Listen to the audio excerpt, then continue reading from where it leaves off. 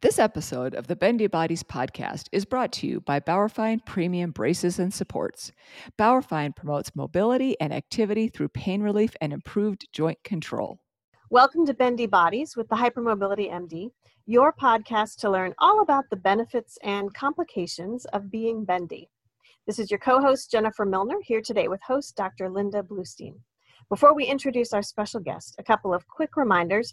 Please subscribe and leave a review. This really helps grow the audience. And please also email your questions or call the number in the show notes and leave a voicemail. We may answer it in the next episode.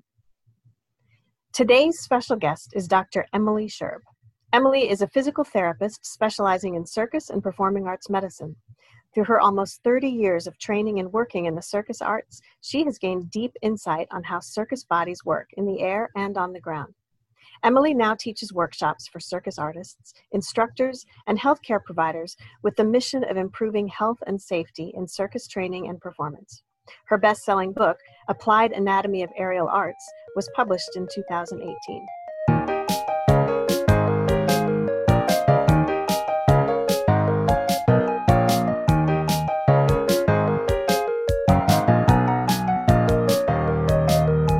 Dr. Emily Scherb, welcome to our show.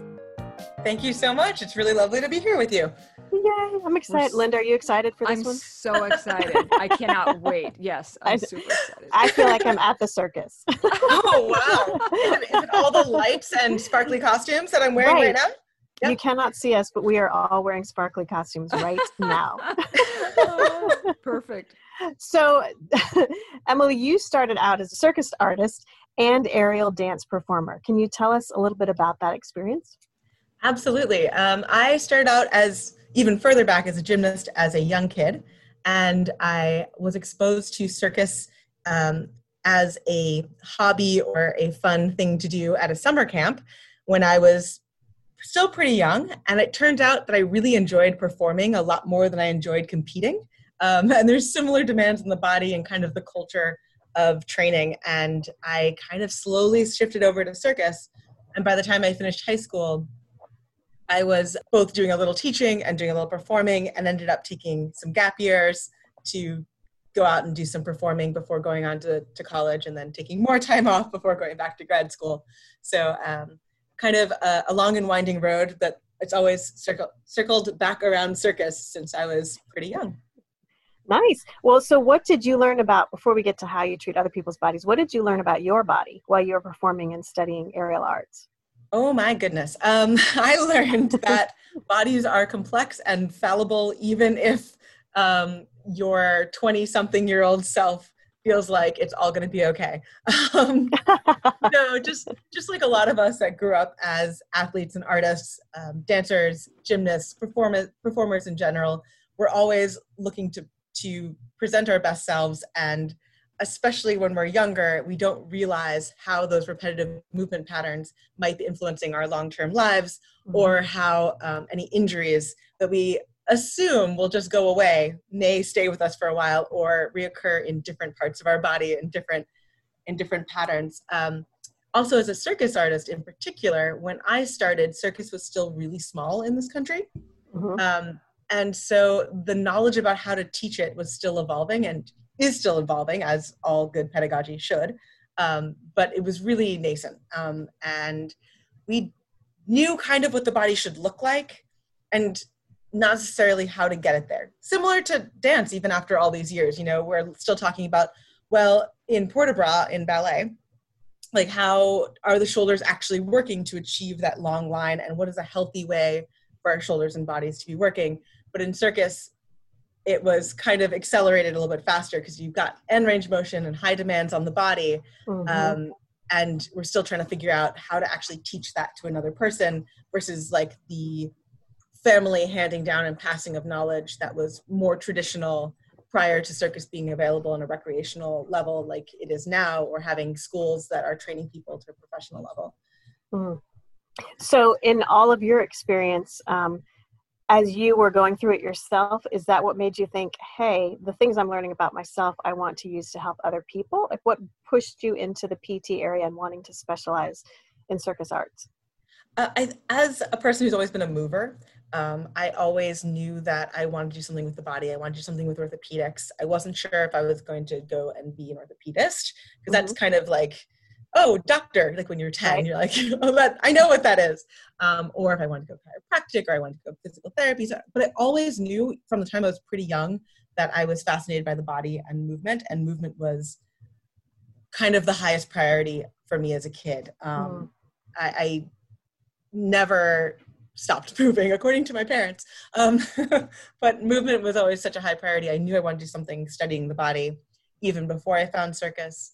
And then with circus, it just kind of expanded my knowledge of movement. And through circus, I really learned how to teach as well. And that's probably what drew me to physical therapy in the most direct line, was that love of teaching and that love of explaining how bodies work to another person and instructing movement and observing movement, was kind of how I got into PT. And when I got to PT, then I realized all the things that we were doing in circus that were questionable. and that made me go back into the circus realm. I mean, I always wanted to work with circus performers because I love my community and it's such a big part of my life. But it wasn't like, oh, I'm going to go to PT school to be a circus PT. It's, oh, I'm going to go to PT school because I love movement and bodies. And then learning more about bodies brought me back to circus. Interesting. And so it was your love of it that got you into PT school. And then when you're in there, you're like, oh, holy crap, maybe we should revisit how we're doing some of this and how I can help them move safely and be healthy. So as you were going through PT school and moving through that, what sort of training did you find for wanting to specialize in circus and performing arts? Yeah, so I went to Washington University in St. Louis for my graduate training, and their program is very heavily centered on movement and movement systems.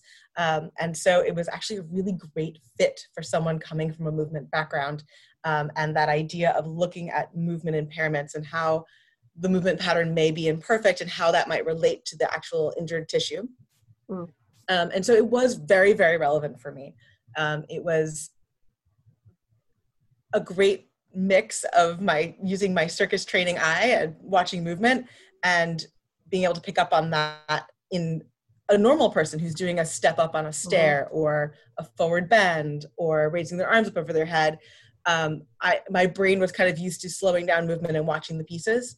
And so I think it was almost like I felt like, at least in the movement observation parts, I had a leg up on my classmates because I was so used to watching bodies. And there's a few other people in my class, also from kind of a dance performance background, that kind of, it was the same thing. We're so used to watching movement and kind of taking it in and feeling what that feels like in our bodies, that kinesthetic learning, that it is, I think, a little bit easier for us who are used to that versus just the academic side. To learn that component, to really see what our patients are doing and how they're moving. So the type of training that I got was actually very relatable for me. I know not all schools are going to be as focused that way. They're going to look more at tissue and structure and function. And this was much more movement to get at that bigger picture. So for me, it was a great fit. And I almost lucked into that, but it was a really great experience and a great program for me. Excellent. Well, and some of the best things to have happen, you look back and you're like, oh, that was kind of lucky that happened, or very fortuitous, right? I didn't really understand the differences in types of PTs and types of training that people could get. I just was like, oh, this one's good. Right. Well, and Linda and I are both very familiar, or more familiar, I should say, with the world of dance medicine than and helping dancers than with circus arts specifically. So it's interesting to me to have seen just in the past few IADMS meetings that circus arts are starting to come into their own as a distinct subset, or even distinct different set of it. What do you see as some of the differences between specializing in circus arts rather than performing arts? Yeah. So I'll start with what's similar. Okay. What's similar between the disciplines is the artist's focus, their treatment of their body as a tool and an instrument that they're always going to go above and beyond. You need to tell them, no, really, I want you to do this, but I don't want you to do this. And I want you to only do 5 of those. 30 is not better. And also with that, the fear and anxiety that comes from your body being your instrument and being your tool that you perform with, and the fear that can come along with that, especially in a professional artist, but even in many hobbyists, it becomes so much a part of the identity of the person, especially when you're using your full body to do something in your brain as well. And that's where the similarities lie. The differences lie in that so much of circus is happening at end range of motion, and so much of circus is happening in a environment where we're still learning a lot about the body. It's grown so very, very rapidly versus dance, which has a much longer history. Circus, at least in its current form, and again, in the United States, around the world, it's a little bit of a different culture. But circus in the US has exponentially grown in the last 10, 15 years. In about 2007, there were about 10 schools in the US. Now there's almost 800. I'm hoping that this lockdown and pandemic does not take too many of them out. I know a few of them are really suffering and struggling right now, but there's really been a lot of schools cropping up of instructors of huge different backgrounds and varieties. There's not as much teacher training. There's getting to be more and more over the last couple of years. But again, with growth that rapid and that extreme, it's really hard for there to be consistent messaging from the teaching aspect and from the students, and with Instagram and YouTube and all the social media ways of learning, keeping a consistent message of how it should be done is harder. There are some things about form that have been getting more spread far and wide, but it's also the interpretation of that form on the body and what that feels like and looks like. The other thing that's really different about circus is, I mean, in some ways similar to dance in that there's a wide variety of things. But if we think about circus, circus can be an acrobat tumbling, kind of like a gymnast. It can be an aerialist in the air, hanging from their hands, their knees, their feet, their ankles, depending on what apparatus they're on. It can be a juggler, standing on the ground and moving their arms in a rhythmic pattern and using all that brain work. It can sometimes even be a musician, or, circus can really encompass so much that even within circus, you kind of have to pick and choose what you're actually looking at. But for me, what I tend to specialize in circus are my more acrobatic elements. So ground acrobats and aerialists, and leaving some of the more like vocalists and dancers and the rest are a little further afield. But circus is just so big, and what can be defined as circus keeps changing as well as circus moves into theaters, as in and out of tents, and or back to tents in a lot of cases, or into a big huge swimming pool, right? Into a huge swimming pool, and now they have to be divers and swimmers as well. Or you've got artists that are used to maybe doing theater work or nightclub work, and then they're all of a sudden in a tent show because those are kind of getting a revival back in the US. And now they have to help set up the tent and the physical labor that's involved in that. So there's a huge range in what's demanded on a circus body. So it very much depends on the artist and their discipline, and even within that discipline, their apparatus and their environment. Yeah. So as you have sort of worked with this whole spectrum of circus artists, this is such a stupid question, but I'll ask anyway. Have you encountered a lot of people with hypermobility? It's not a stupid question at all, because, we sometimes think of people with hypermobility as fragile and not able to do things. But realistically, just like in dance, hypermobility is incredibly common in circus, because I think a lot of people look at it as an extreme movement thing, and they're like, oh, my body can do that. So yes, a ton of people with hypermobility, and those who have normal mobility or even kind of leaning on the edge of hypermobility, who look at hypermobility as the norm that they're trying to achieve. So there's the kind of the messaging and the cognitive aspect of what is mobility in this population. Kind of like dancers, like it's normal to have your extension of your leg to be more than 90 degrees, but our normal ranges of motion for an average Joe off the street is 90 degrees is plenty, and it's our perceptions of what's normal. Right. Yeah. It's very different, I'm sure. Well, and we've spoken a number of times on the show, Linda and I have, about that sort of whole spectrum of hypermobility disorders. And it's still kind of a moving target, trying to get it codified and pinned down. And, you know, the definitions change every month, it seems. But in general, what do you see? Do you see more people with sort of asymptomatic joint hypermobility? Do you see systemic hypermobility? Do you see connective tissue disorders? Like, where do most people with hypermobility fall in the circus work? Most of my patients and clients are more in the asymptomatic hypermobility spectrum and a lot of them don't realize how hypermobile they are. Mm-hmm. Again, because of the normalization of that Sure. in the circus community, even in the recreational level, or especially in the youth performers or youth recreational artists as well. So most of them are kind of falling in that category. Some have a little more of the connective tissue issues, Mm-hmm. but that's honestly more rare, I think, still, because circus is newer, and because so many people are getting into it as adults. Mm-hmm. A lot of the schools that are opening up are almost exclusively adult or exclusively aerial. And because of that, you don't see the kids that kind of have grown up in it and kind of found themselves there. So I think there's still a little bit of a fear of accessing circus if you are hypermobile, which personally, I have had great results using circus as a tool to work with people with hypermobility. Oh, interesting. Because as long as you're training well and you're training strong and you're training with good form, you're learning to control your range of motion through its full range. So contortionists don't just sit on their heads. They have to lift their bodies up and over to get their butts onto their heads if they're doing it right. And so they're learning to control all that spinal articulation all the way through the range of motion instead of just kind of collapsing there. Again, with good coaching and not learning from YouTube and Right. But with good coaching, you're learning as a contortionist, as someone who's demonstrating that hypermobility, to really articulate and control the motion, which gives these artists a better availability of their proprioception, it seems like to me. Granted, that is not scientifically documented. This is just clinical experience.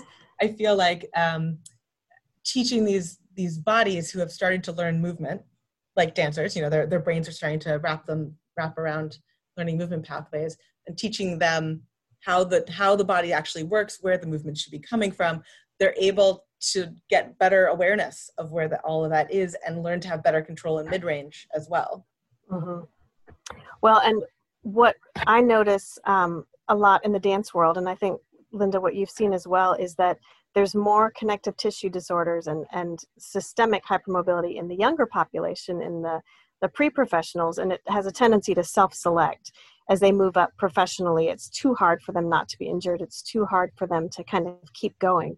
But then when I see them retire, because I work with pre-professionals and professionals, when I see them stop dancing, it gets worse and it hurts even more. So I love that you're saying, don't be afraid of working with someone who's trained in it, to help you strengthen what you have and to kind of help you stay there. I love that.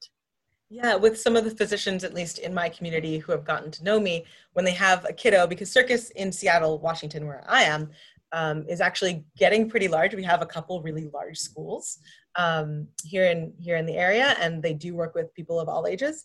And when I've had physicians come up to me and ask, like, "Oh, I have this kid who came into my office, they're hypermobile, they're working, you know, on aerial. Should I tell them not to do it?" Or parents are even better. I'm like, "No, please tell them to continue training. Make sure they work with so-and-so or so-and-so or so-and-so, right. But please tell them to continue training." It's going to really give them a better strength and a better starting place. Right. And I love that you mentioned I love you mentioned proprioception as well, because that's such an important part for people with hypermobility, is to continue trying to train their proprioception. And that seems like such a great way to help them work with where is my bone in the socket, like where is my joint in space, and how can I continue training myself that way in a healthy way, as you said. Right. One of my earliest, she wasn't that early in my career, but kind of middle between when I started and now, I guess. She came into my office, and she was a new patient of mine. She's an aerialist, and she said, okay, I can do one pull-up, but I can't do two, and I can't figure out why I can't do the second pull-up. And she came in and she showed me a pull-up, and she did one okay pull-up. You know, it wasn't the best, but it wasn't the worst. But as she lowered, she actually subluxed both her shoulders. Yeah. So she was no longer stabilizing in the socket. Mm-hmm. And that's why she couldn't do the second pull-up. And it didn't hurt her at all. And she had no idea. And her coach at the time didn't really understand what was happening, because it's not necessarily something you're familiar with seeing. Right. And as soon as she learned what that was, and I had to verbally tell her, that's not the end of your range. The end of your range is here. You need to control that. You can control that with the rotation of your arm and by lowering this way. Right. And within 10 minutes, she could distinguish the difference and stop going there and stop putting her shoulders and her joints in that position, because she had the strength. She just didn't have the awareness of knowing where she was and like helping her identify those different things. But yeah, the proprioception of being an aerialist in space and knowing, even without reference to the ground, where your foot is, where your hand is, where up or where down is, I think that also helps with that brain training too. Absolutely. And I think that when they're younger, if they can work with somebody like you, that probably really helps to prevent injury rather than just getting them after they've been injured. And yes. I'm curious, as someone who is often on the front line of the medical intervention for these circus artists, you might be the first medical professional in their life that has seen signs that they do have some kind of hypermobility disorder, hypermobile Ehlers-Danlos syndrome, or some other disorder. Although, as you're mentioning, sometimes a medical professional will have been involved in another medical professional, will have been involved in the process. How do you handle that if you see somebody who you're working with and this has not been raised by anyone else on their team? So I haven't had it with a kid yet. I've had it with adults, which is interesting, where they don't quite realize what's going on. And I think, with kids, it's still raising awareness, both in the kids and the parents and the instructors, of what pain is normal and what pain is not normal in circus. Because there's kind of a phrase in circus hurts, and that education of circus hurts because there's pressure on different parts of your body, and it might bruise you as you're getting used to things. And circus hurts as in my joints hurt or something is wrong, and educating and working on that knowledge.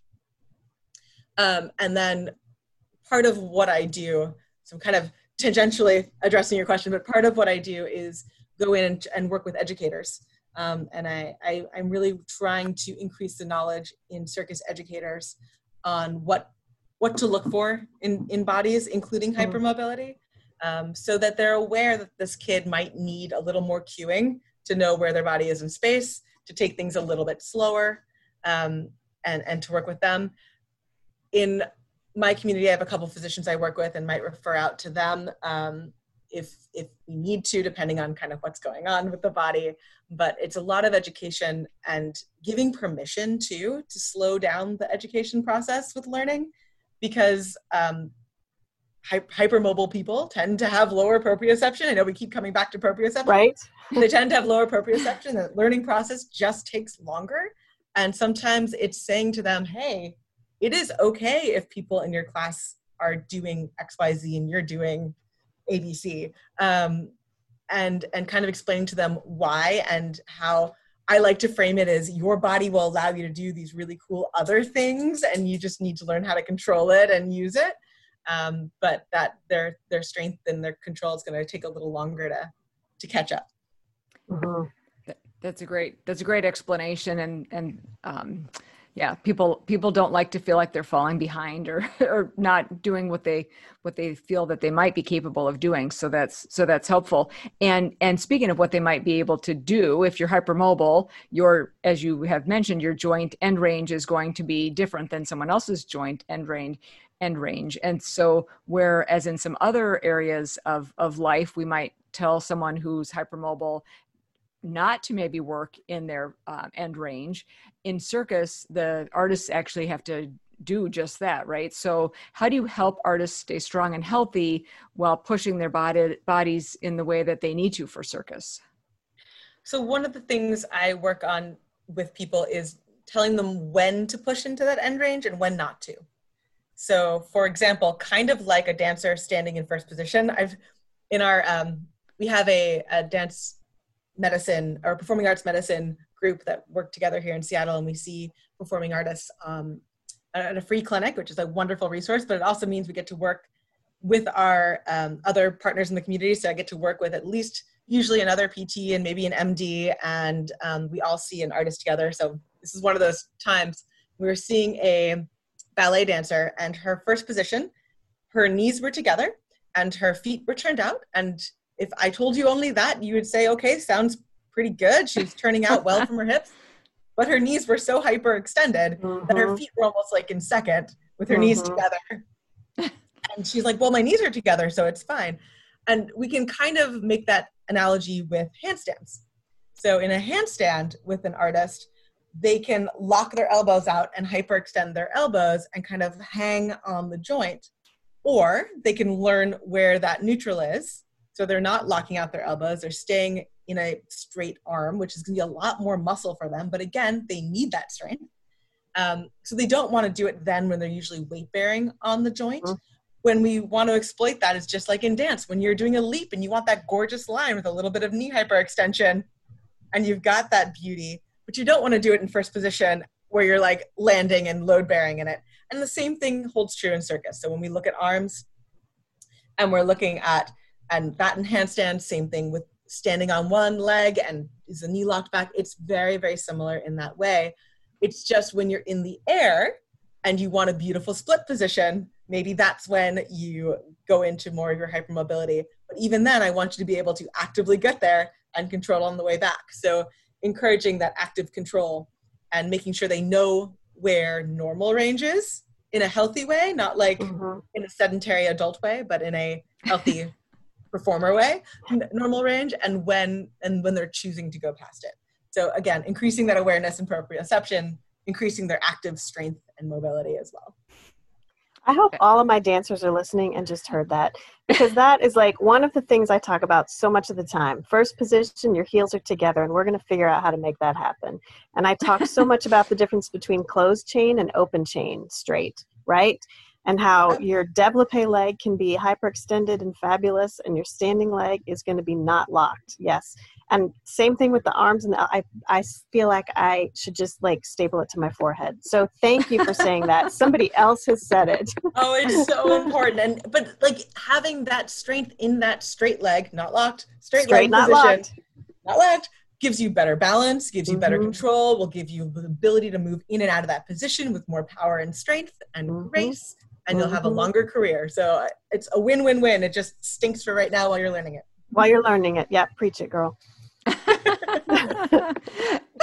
And while we're on that subject of long careers, we want to catch people before they're injured, right? Or at least, while we still can have some really meaningful interventions. And if you're fortunate enough to be able to do that, then what do you prioritize as a way of keeping them from getting injured?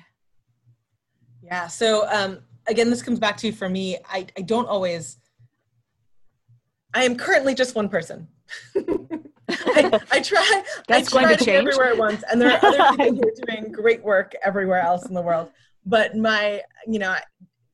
thankfully it's not just me. There are wonderful other humans that are also working on this. But I really am prioritizing education for instructors, trying to also teach workshops for students who are learning just on how the body is supposed to work, kind of like we teach anatomy and dance as well. But how is this supposed to work? Where is my motion supposed to be coming from? Why is it that my upper back doesn't move the same way as my lower back? And how much of that is my shoulders versus my upper back? And the shoulder is one of the most important joints in circus. We stand on our hands, we hang from our hands, we hold other people above our heads with our hands, we pick people up with our hands. We're juggling with our hands, and the shoulder in the community is such an understood joint. There's such a lack of knowledge on how it works and how it moves. And there's kind of the weightlifting adage of, squeeze your shoulder blades together when you do everything. Right. Really doesn't work when your arms are overhead. I don't really think it works all that well when your arms are by your side either.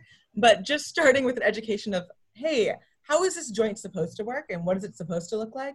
Because I agree. I think if we can if we can change the technique and the language around technique and the way we talk about learning the basics of movement, we can encourage an entire generation of performing artists to have more longevity in their careers.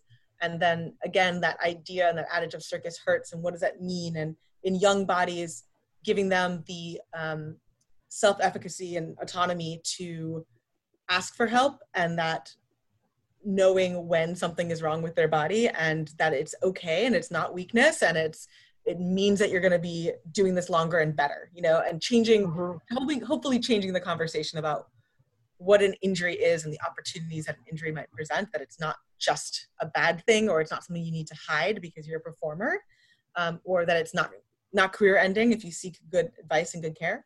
So hopefully catching them before by doing education and reaching out as much as I can with that and with others that are spreading the word. And there is so much more of that going on now, and it's really interesting to see, again, as we're all in this little more lockdown situation, how things are moving online and how those things are being amplified.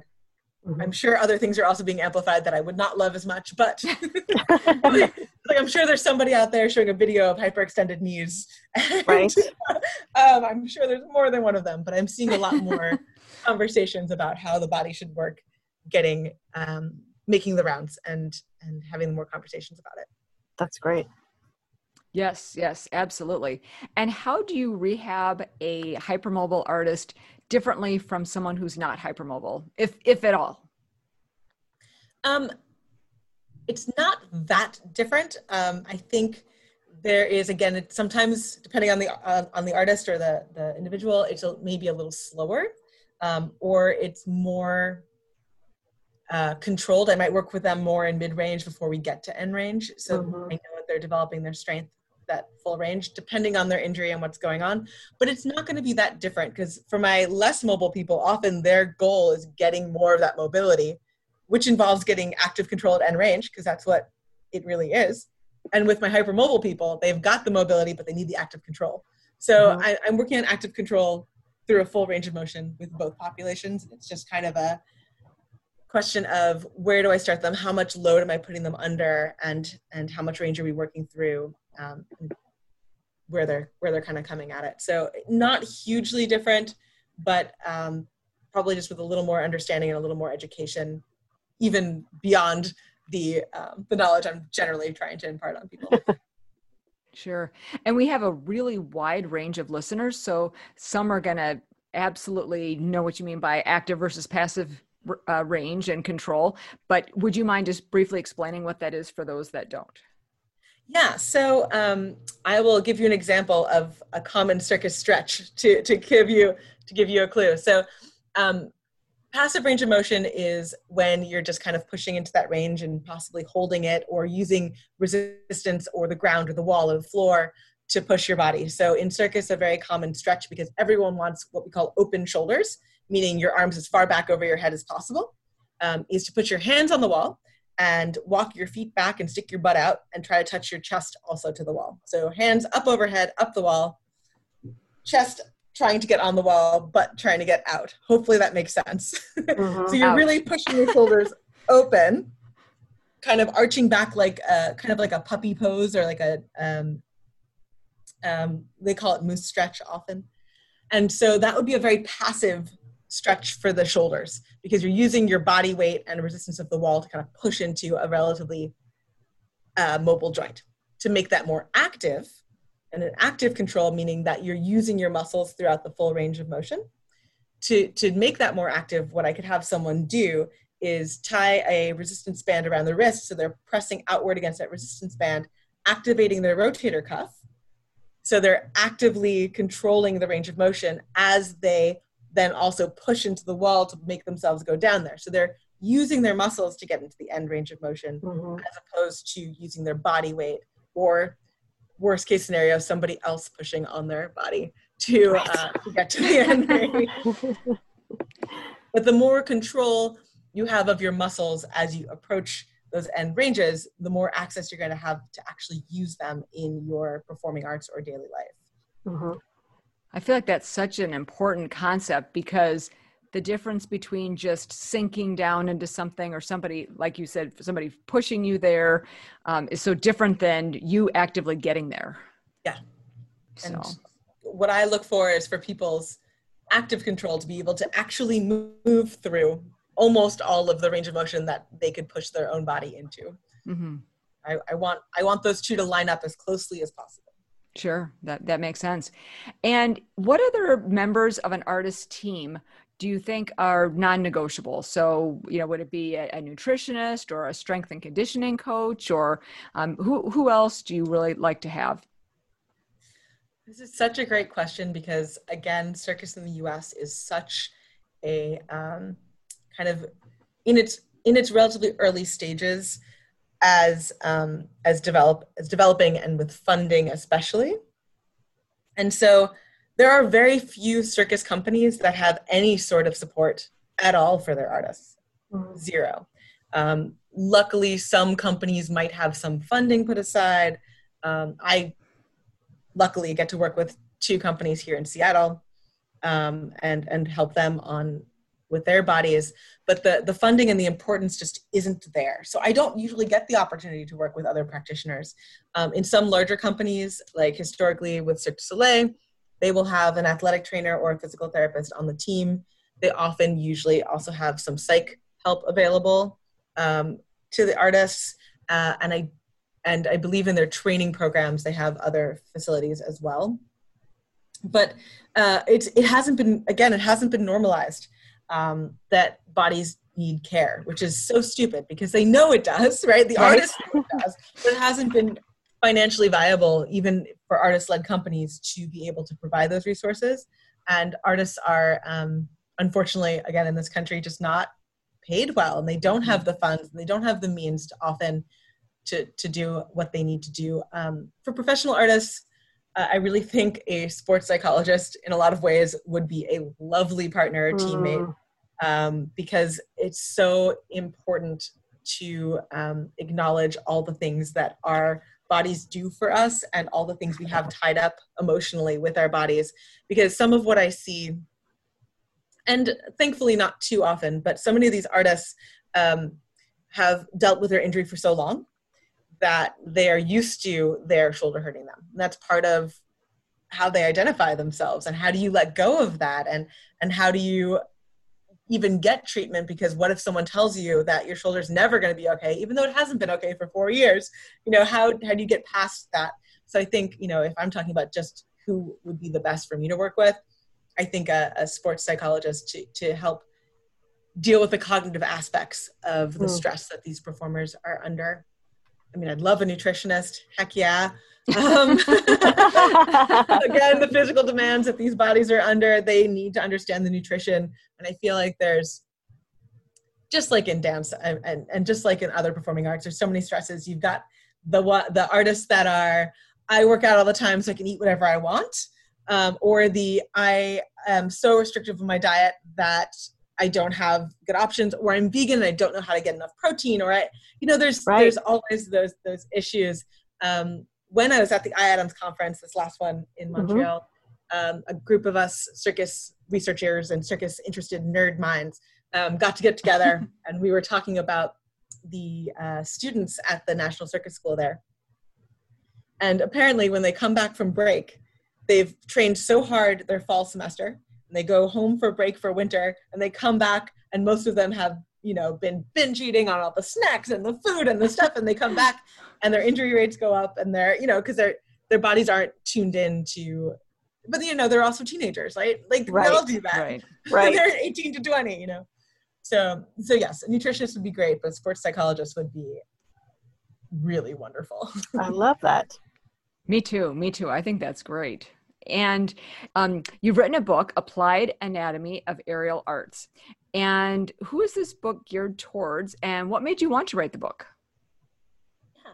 So the book came out of basically conversations that has happened over the last about 8-9 years. I started teaching anatomy and biomechanics at National Circus Conference, the American Circus Educators Conference, actually back then it was still part of ICO, American Youth Circus Organization, which are both different organizations that have split off. But American Circus Educators is a group of circus instructors and educators and school owners that get together every other year and have a conference to share knowledge. And they had asked me about 8 years ago to do a talk on anatomy and biomechanics. And from developing that, then other people were asking me to come give kind of the similar talk. And I kept getting the same questions. I kept coming back to basically the basics of the fundamentals of movement, the movement vocabulary. So, just like in dance, you've got your positions, at least in aerial, there are some basics that are relatively universal across apparatus. You're going to hang from your hands. You're probably going to hook a leg and hang from a leg. You are going to turn upside down. And though we kind of know what these things should look like, we didn't really have a shared vocabulary to talk about how the body is actually moving through space. So the book's audience, primarily who I was writing it for, were instructors and maybe a recreational body nerd and maybe a PT or a medical professional healthcare side of someone who didn't know anything about circus. So kind of coalescing around the instructor level to get an idea of how to talk about the body with other people, kind of from a kind of nerdy anatomy perspective, but hopefully getting to be able to translate it back to the general population. But because there's so many universal themes in aerial that keep coming back, I thought it was really important to talk about what muscles are actually working when we're hanging, what muscles are in what order should we be kind of firing to put the least amount of stress on our joints and ideally allow us to perform better when we're done. Because if we're in good alignment, we can have more power, we can develop more movement from that position of control. So it kind of came out of the conversations from teaching and being asked to teach that 8 years ago, and that slow development. Maybe it was more than 8 years ago, but about that a while ago. It was either 8 or 10 because this is one of our annual years again, so somewhere in there. But yeah, so it came out of that, and then it just, through conversations, almost wrote itself, kind of, or at least the general ideas were there. And then I was lucky enough to find a publisher who would pick it up. And that took a bit of work because people don't know that circus is here and growing and has become a recreational thing for hobbyists to do. And it's not just the professionals. It's, the Microsoft employee who's doing it, after work here in Seattle or whomever. And I would like you to repeat one piece of that I feel like was so important. You said a phrase in there about when you are working properly, that actually also helps you to perform better. Absolutely. So if you're using the right muscles, that gives you good stabilization. It gives you a good anchor point to start movement from. So if you're hanging, I'm going to use hanging as an example because it's the absolute most fundamental movement of aerial. If you're not hanging, you're not off the ground. So you're hanging. If you're hanging from your hands and your shoulder girdle is in a good position, which in this case is your shoulder blades are rotated upwards, your arms are overhead, and you're stable there, you're then able to move your body around that. If you're hanging more off your joints, your shoulders are pulled down on your back, which is kind of like in dance, if you're in fifth and you've really sunk into your shoulders, that can be a little too pulled down on the joint. But if you're hanging like that too, you don't have the ease of movement to get into the next position. If you're in a stable, open, controlled position, you can almost do anything from there. So you're saying that stability encourages healthy mobility. I am. Huh? Are people listening here? You have to do the hard work and find that small range of motion before you can get bigger. But putting in that work in that small range of motion and not going straight to the end range will help you be in the end range stronger and bigger. Yes? Absolutely, yes. Okay. Yes, learning to find the smaller muscles, the stabilizers, allows you to save the powerful big muscles to be powerful and big and not use them as stabilizers and they're already half firing and then you want them to do something else. That's really hard. Instead, the body can use the small muscles to stabilize and those big muscles to create the power and the energy to create bigger movement. Beautiful. Because we can create a movement that would look on the outside like it's using the same movements. But if I did it, same muscles, excuse me, but if I did a movement and Jen did a movement, she could be using the correct muscles and I might be using the wrong muscles, and to a less perfectly trained eye than your own, it might look like it's the same.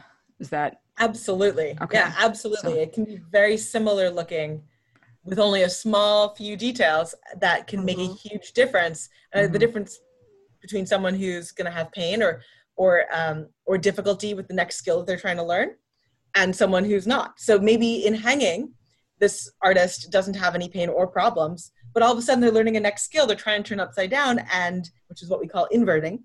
And all of a sudden they're having pain, or they just can't do it and they can't figure out why. And sometimes it comes back to, are you hanging correctly? Mm-hmm. Fabulous. Fabulous. And where do you hope Circus Arts research goes next? Oh, there's so much up on the horizon. I'm so excited. There's Circus Arts is absolutely kind of hitting its stride and hitting its peak. Not peak, hopefully, hitting its stride. And we now have researchers and we have people looking at stuff. And I know that there's a lot of research that should be coming out in the next couple of years. So I really would love to see more, first of all, a good epidemiological study. So really understanding where our injuries are coming from, which hopefully we will be seeing. And looking personally, I love the recreational population because that's the biggest group of people that we get to work with. And I find it's always easier for researchers to go to a professional company and say, I want to study your artist. So most of the limited research we have in Circus right now is from the Cirque du Soleil data that they have amassed over the years and years of their performers, which is wonderful data. But it's professional artists who are already trained, who are in a performance schedule, and may have years of history or not, and I'm very curious in how the recreational population, and our recreational population isn't just necessarily someone who's popping in and taking a class. Many of the artists I'm working with here in Seattle have been training for years, and this is part of their life. And looking at that population, because that's where, as healthcare providers, we really are interacting the most. So that's where I'd like the research to go and what I'd like to see. And then I have so many other ideas, but realistically, that's the biggest one. Great. And how can aerial artists find someone who can understand and work with their unique needs? So word of mouth is how a lot of artists are learning everything these days. And it's been true in the community. There's been a shared knowledge that's handed down between performers, whether it's the old Russian coach saying, rub a raw onion on it and that will help with your bruise or your injury. That was one that I've heard before. But there is a lot of shared knowledge in the community. So asking around at your studio, if you're a circus artist, go into your studio, ask around, ask your instructors who they have seen, if they have seen someone. Usually that shared knowledge gets passed around, and when someone's good and wants to listen and hear, that is helpful. I also have at least a limited list of people that have expressed to me that they want to work with circus artists on my website under resources. So thecircusdoc.com, I believe /resources, but thecircusdoc.com, and click on the resources button and there'll be a list of at least a few circus PTs that are on there. That is by far not an inclusive list, but it is a list of people who are currently practicing and have expressed interest. But asking your community, and if all else fails, shoot me an email. I'm usually happy to help you try to find someone in your local area. Fabulous. And we covered a lot of great, interesting topics. Was there anything else that we didn't talk about that you would like to anything you want to add? And can you also, I know you just mentioned your website, but could you go through that one more time and make sure that people know where they can find you and learn more about what you're doing? Absolutely. Well, I think the thing that I think would be really fun to add is that circus is a great thing to start and try as an adult.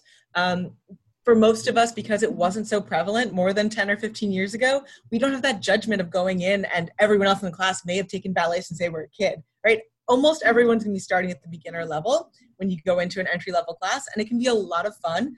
and a great way to stay fit and stay active and work through your full range of motion. So I love circus. I love circus for adults. I love circus for everybody. Great opportunities. I guess another thing to add is that there's great opportunities to get involved in circus, no matter what your body and what your condition. We have worked with people, circus for Parkinson's, circus with people with cerebral palsy, circus for people with all sorts of different ways of entering into movement. And because circus is so broad, it's very adaptable, and finding a community through movement is super fun. And then to answer your question, how to find me, I am on social media. I am at the Circus Doc in pretty much everything: Twitter, Instagram, Facebook, all the places. I haven't been on TikTok yet. That's okay. So is your website The Circus Doc, or is it just Circus Doc? My website is thecircusdoc.com. Okay. And there you can find resources about circus bodies. You can find information about my book. Online courses are also there. And once we all start up in the world again and our teaching courses, live in-person courses will also be listed there. But if you're interested in online courses or learning more about what I do, thecircusdoc.com, and poke around. Fabulous, fabulous. Well, Dr. Scherb, it has been so wonderful chatting with you today. We are so grateful for you to be coming on the Bendy Bodies podcast and sharing your knowledge with us. Absolutely. It was such a joy to talk to you guys today. Great. And thank you so much, Jen. It was great to chat with you as always. Of course, as always, loved it. If you have enjoyed this program, please like, share, subscribe, and leave a review. This podcast is for informational purposes only and is not a substitute for medical advice. Please see your own medical team prior to making any changes to your healthcare. Bendy Body's original music is by Andrew Savino and sound editing is by Rhett Gill. Thank you so much for tuning in, and we will see you next time on Bendy Bodies with the Hypermobility MD. This episode of the Bendy Bodies podcast was brought to you by Bauerfeind Premium Braces and Supports, designed to provide joint stability and pain relief.